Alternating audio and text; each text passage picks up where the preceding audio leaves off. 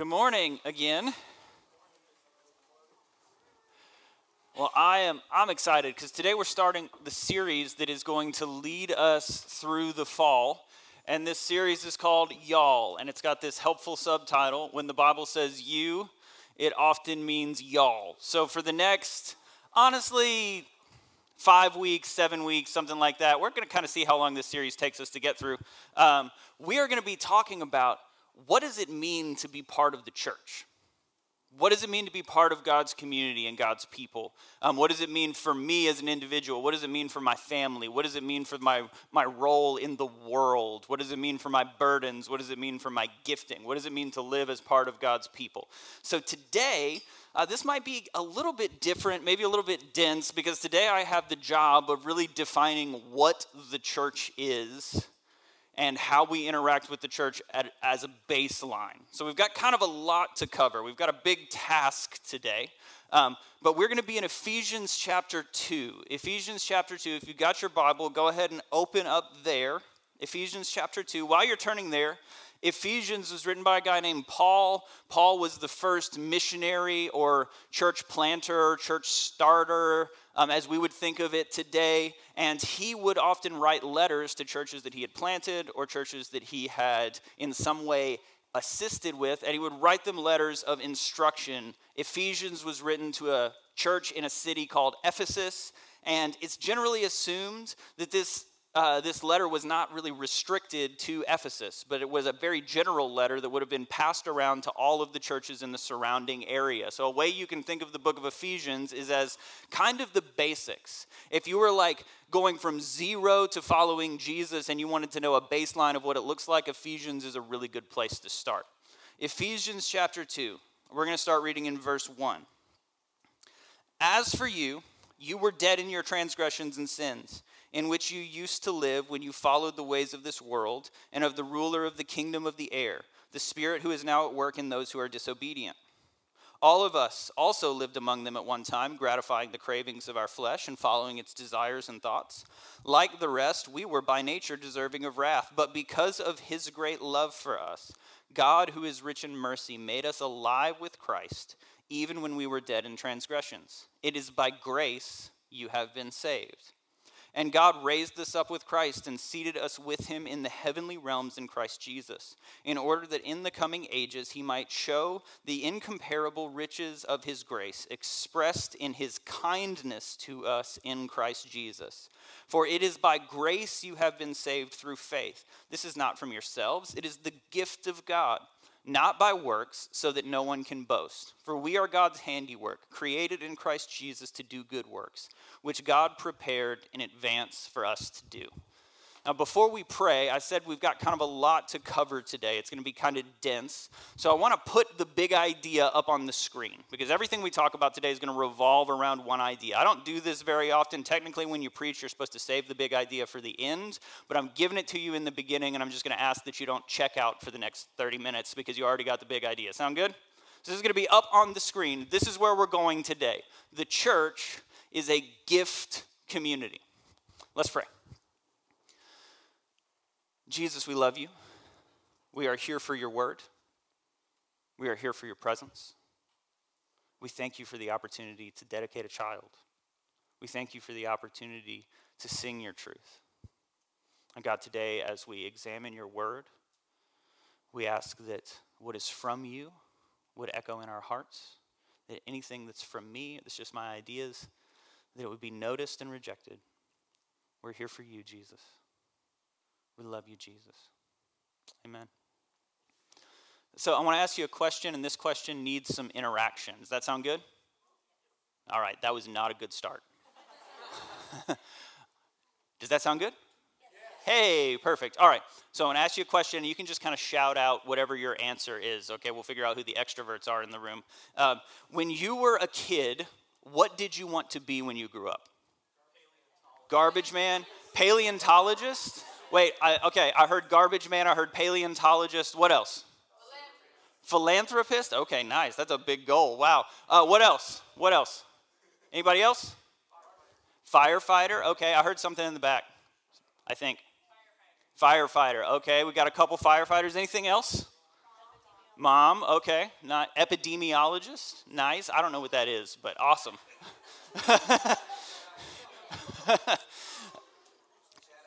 Jedi? Nice. Nice. Not necessarily within the realm of possibility, but a very cool goal. You know, aim high. Shoot for the moon, you'll hit the stars, or whatever they put on pillows. You might not find this surprising. When I was a kid, I wanted to be a cowboy. I really wanted to be a cowboy. I wanted to be a cowboy so bad. Now, as you can see, that did not work out. I round up no doggies. That doesn't happen. Specifically, I wanted to be a cowboy in movies. I wanted to be a cowboy actor because then you get all of the action, none of the risk of death, right? Like that seemed like the ideal. You know, actually, you could get more girls as a movie star too because you're not just around cows all the time. It seemed like a great gig, but just to pretend to be a cowboy. That didn't work out, obviously. Later on in life, I thought maybe skateboarding would be part of my career. I wasn't good at it, though. And turns out to be professional, it's something you've got to be good at it. So that didn't work out either. And it's interesting to me that that is a question that, at least in America, you could ask almost any kid, and they've probably been asked it before, and they know how to answer it. If you go to almost any kid and you say, hey, what do you want to be when you grow up? They might not have a good idea of what's realistically possible, but they know how to answer that question. They know how to imagine a future of endless possibilities. If you go and ask any adult that same question, there's a good chance they've been asked.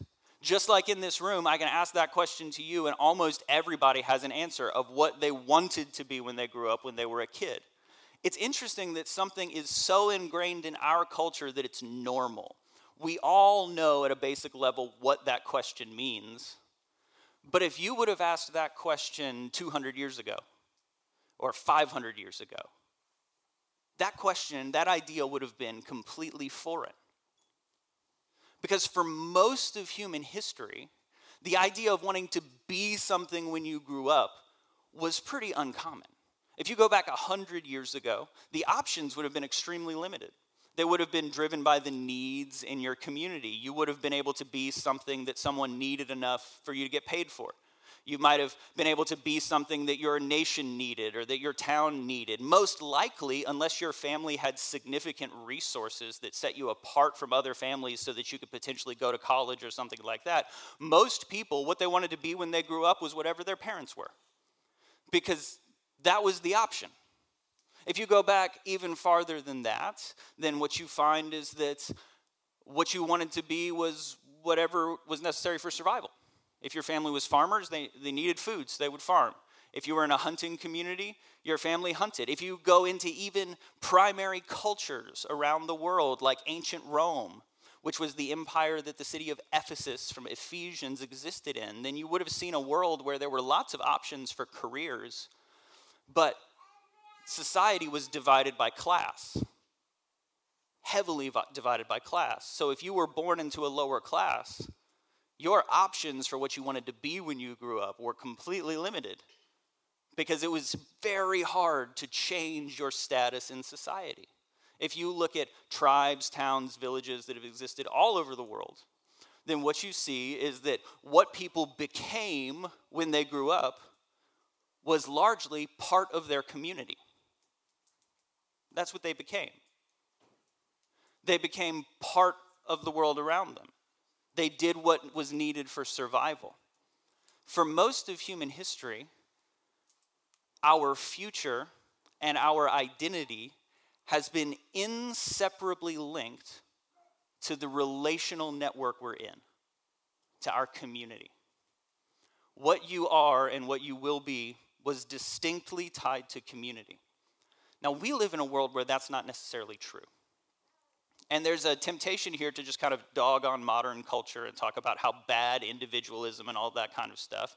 Individualism, the reality of our world today, has a lot of wonderful options. I am really happy that my son someday will decide whether he wants to go to college or not, that he'll decide what he wants to major in if he does, or go to a trade school or something like that. I'm excited that he'll have options. As of right now, if you ask him what he wants to be when he grows up, he says a daddy and a hunter, which is adorable, I know.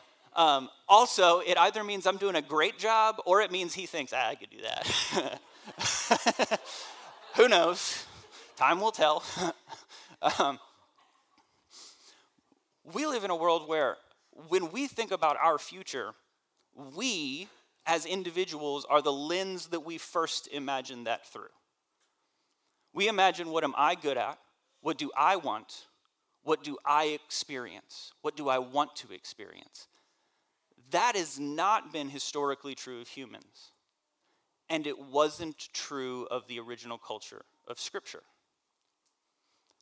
This is really important to understand because what we're talking about is a primary cultural difference that is a bridge we have to cross when we're understanding Scripture. The Bible assumes that it is writing to a community. One more time. The Bible assumes that its hearers are part of a community. In other words, when the Bible says you, it often means y'all. When the Bible is talking about you, we understand the English word you can be singular or plural.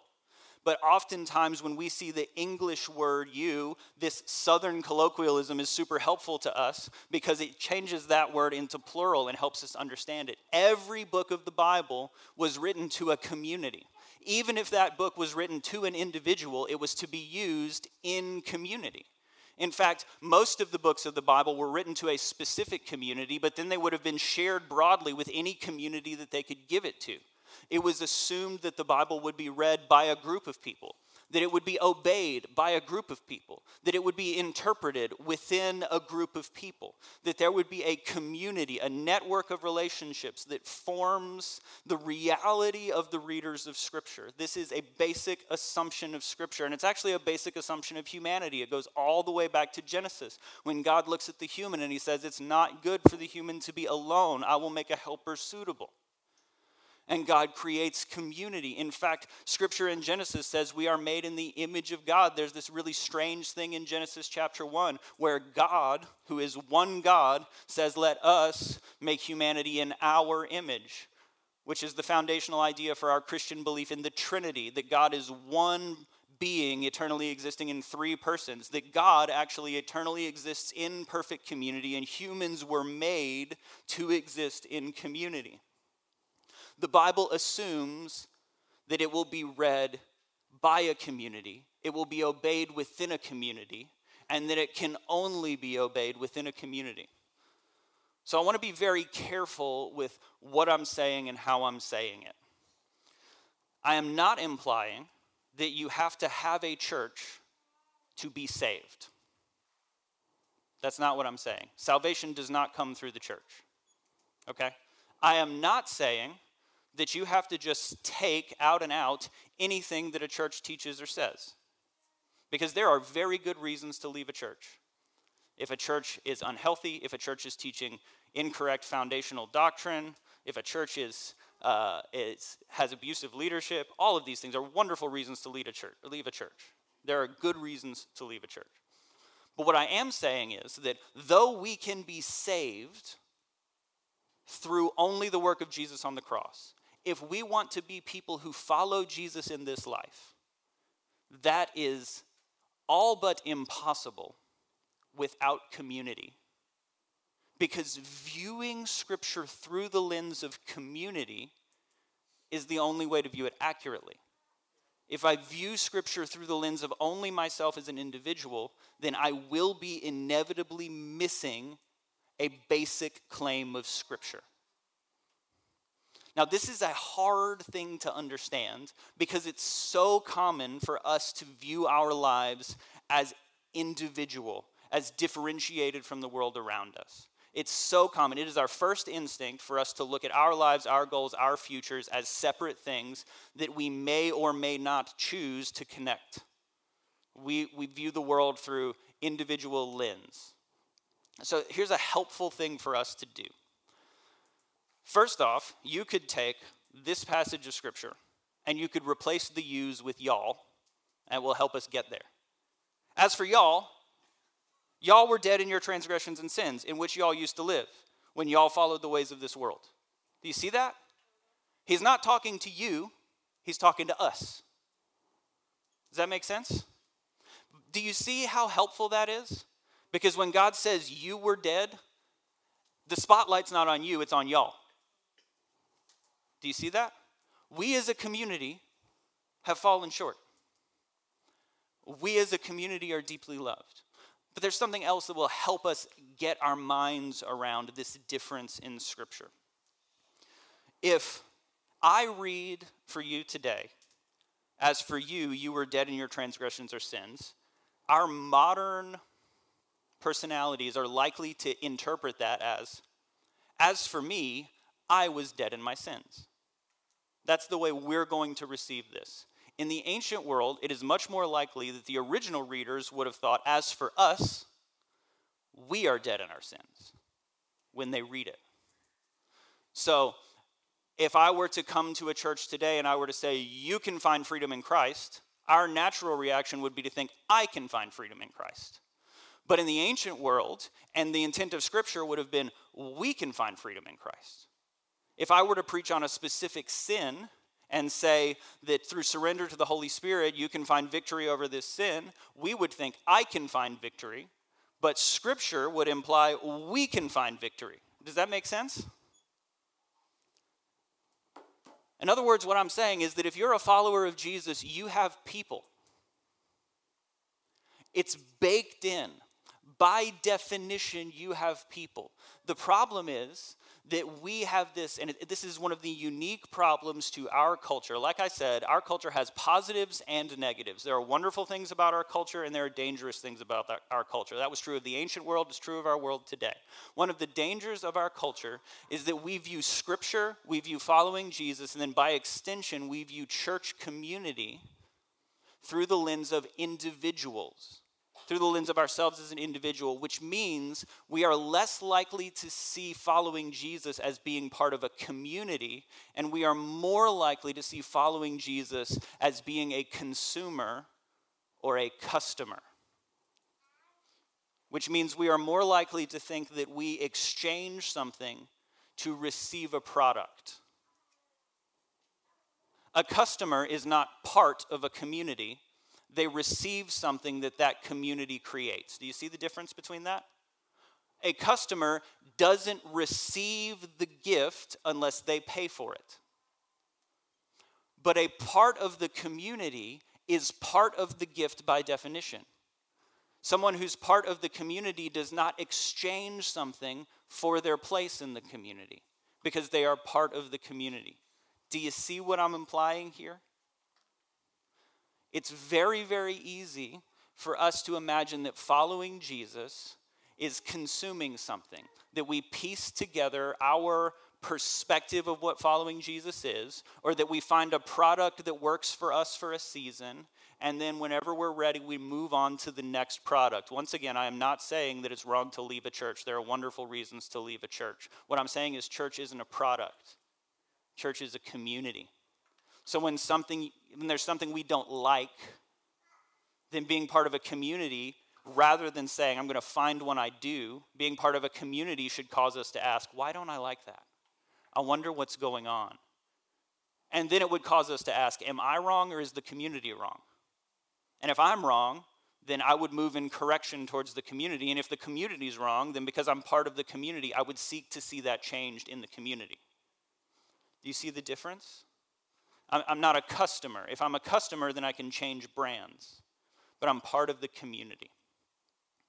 Now, this is the part of the sermon where it would be easy for me to kind of give like a sales pitch of community, which would be the opposite of explaining community, because I just said you're not a customer. I don't want you to buy something. And here's the thing. Most of us don't need it explained to us the dangers of being individualistic. Most of us have experienced loneliness. We've experienced all of that kind of stuff. You don't need me to explain it to you. So here's what I'm going to tell you today. This is kind of the opposite of probably what I should be doing, but I can imagine why somebody would choose not to engage in community. That makes a lot of sense to me. It is way easier to be a customer. I'm leveling with you. I've been part of church my whole life. It is way easier to be a customer. It is hard to be part of a community. When you are part of a community, your life is intertwined with the lives of other people, which means when things go wrong for them, they go wrong for you. When you are part of a community, yes, other people share your burdens, but you have to share their burdens too. When you're part of a community, you are deeply interruptible. People can call you when they need something. That's being part of a community. When you're part of a community, you can't point at the community and say, this is wrong, without saying we are wrong, because you're part of the community. Right?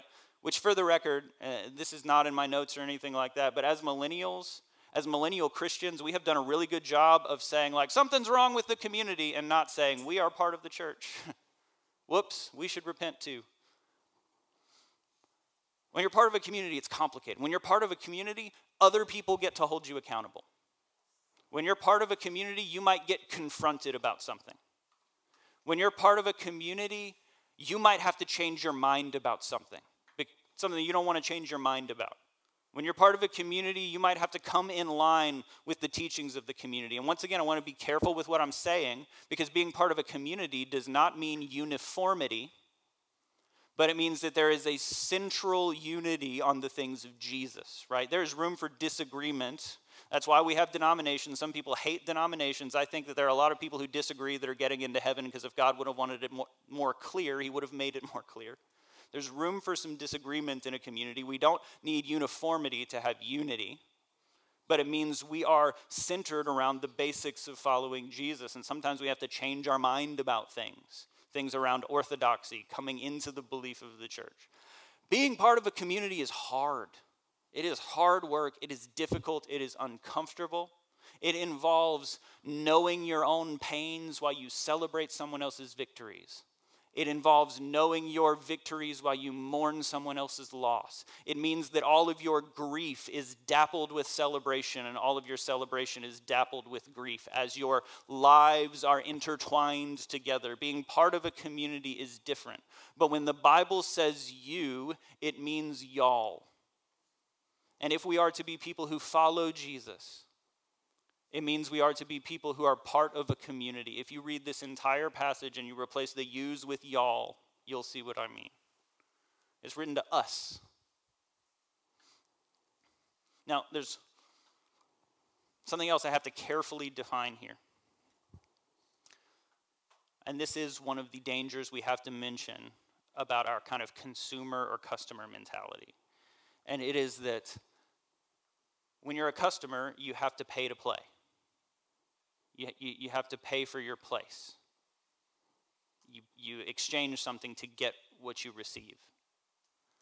And this invades our faith in this way.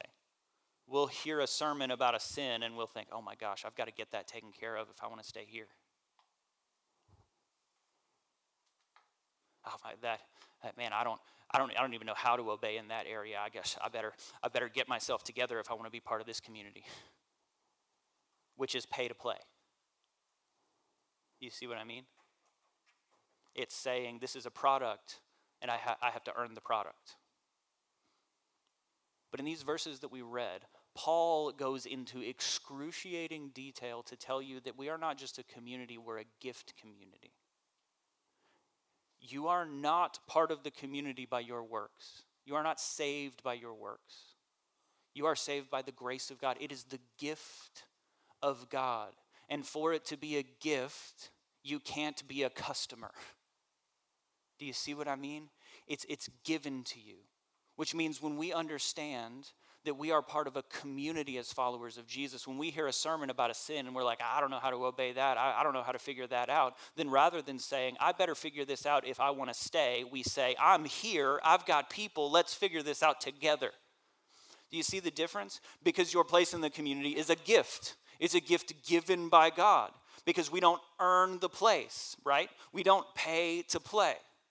But also, the community is a gift community, which means we participate in the gift. As a gift community, we are people who give and receive the gift of Jesus. Why? Because it is good and it is worth receiving and it's worth giving. Now, when you hear gift community, you might be familiar with the term gift economy. And I want to be careful to differentiate these things. Because a gift economy is something that's often equated with the kingdom of God, but I don't think it applies very well. Because in a gift economy, what it means is that the community works based on an exchange of gifts. So if I help you fix your car, then there is an assumption that you will give me something that is commensurate to my gift to you. Does that make sense? The community works on obligation of gift. We're not a gift economy, we're a gift community, which means the gift is given freely.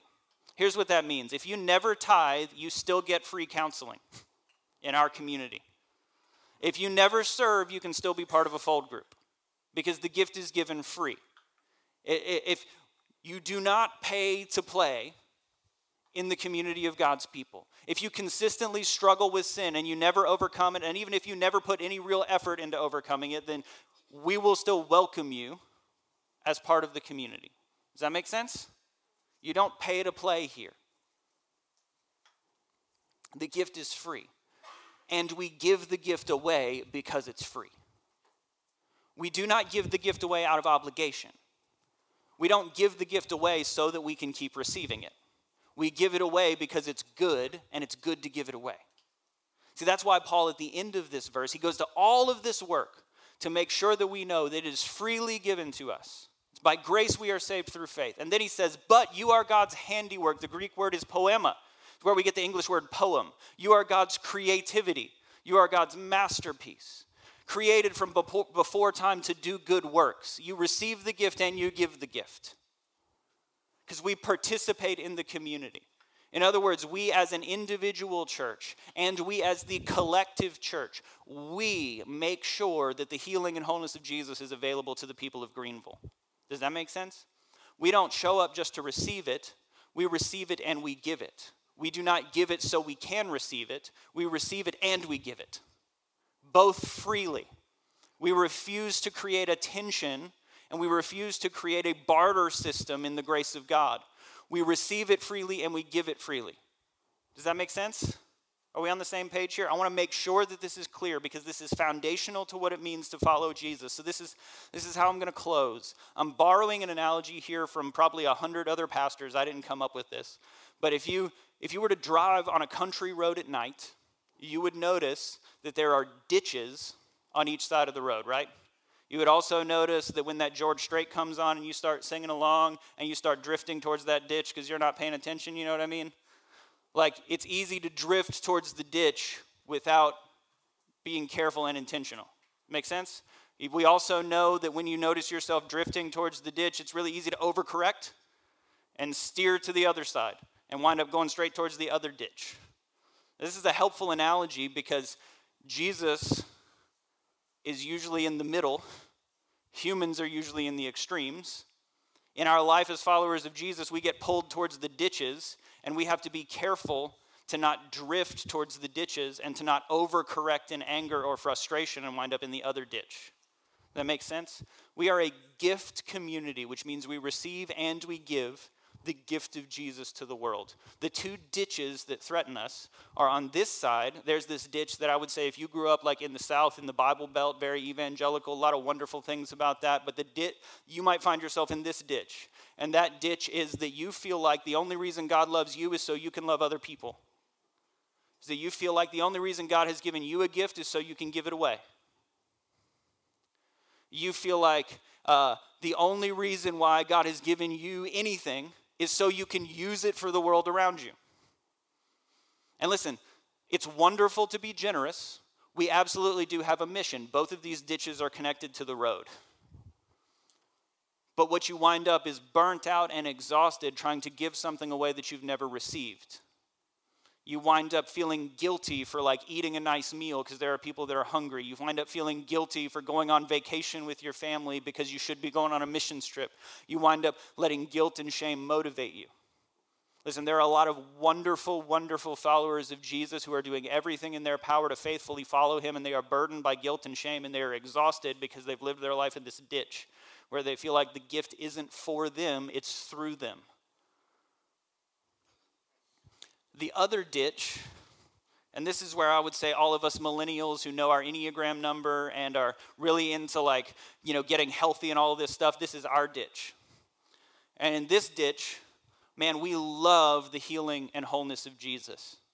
We have people who keep us accountable, and we're doing all of the right things. We're going to counseling, and we're identifying our lies and wounds, and we're walking in wholeness, and all of that is wonderful. That's a good, beautiful thing. But we forget that the gift has to be given away, and we wind up with what you might call a gluttonous faith, where we receive and we receive and we receive, but we forget that the free gift we receive is also a free gift for other people. And we don't give it away. We participate in half of the community. Are we on the same page here? Because you are saved by grace. It is a gift of God.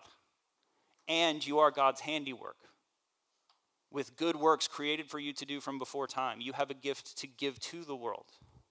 For as much as you have received healing and wholeness, home, family, and purpose by being part of a community like the Fold, you are invited to give that away. Because the reality is that there are people in the world who just do not know that Jesus is inviting them into healing and wholeness. They do not know that they have home, family, and purpose. They wonder why they keep cycling in the same things in life, and it's because they haven't realized that sin is toxic and it's killing them, and God wants to forgive them and set them free. So we live in the road where we say, I received the gift because it's good. God wants me to have it, and I don't have to feel guilty about that. I love that God loves me and takes care of me and shows me favor and blesses me. And I give that away because it's good to do, and because God loves other people, and because it's part of the mission in the world. And God says it's more blessed to give than to receive. So we are a gift community. Are we on the same page? We are a gift community, which means we participate in the community. We receive it and we give it. The gift is to us, it is for us, and it is for the world through us. All of those things are true, and they do not conflict with one another. We are a gift community. So as we close in worship, I want to give you two questions to consider. The first is this: are you a customer, or are you part of the community? And let me give you this caveat. It's the same caveat we give anytime we talk about money or tithing or anything like that. It's like, if you're coming to the Fold and you just don't feel like the Fold is a place that you can be part of the community, then listen, I want you here, but find a place you can be part of the community. Don't come here because you feel guilty. Does that make sense? All right, you need to be part of a community. And I believe that that's here, but if you're like, man, I can't figure it out here, then find a place where you can be part of the community and not a customer. So the question is, are you a customer or are you part of the community? And here's the second question to ask. Which ditch do you find yourself drifting towards? Do you find yourself exhausted and burnt out because you can't believe that Jesus just wants good stuff for you because he loves you? Or do you find yourself so focused on what God has done for you that you're forgetting to give it away? So those are the two questions to consider as we close in worship. Let's pray. Jesus, we love you, and we know that you love us. God, we know that you love us as individuals and as a community, that those are not conflicting ideas to you. God, I ask that you would teach us to be part of your people. That we would see the gift that you give us and the gift that we get to give away. For those of us who feel guilty and ashamed to use or celebrate or receive any good thing, may we be overwhelmed by your abundant love for us and the joy you take in our joy. And for those of us who have an easy time receiving and a hard time giving, may we see clearly your abundant generosity and all of the things you give away. And may that compel us to give the gift of your love to the world around us. We love you, Jesus. Amen. Let's worship together.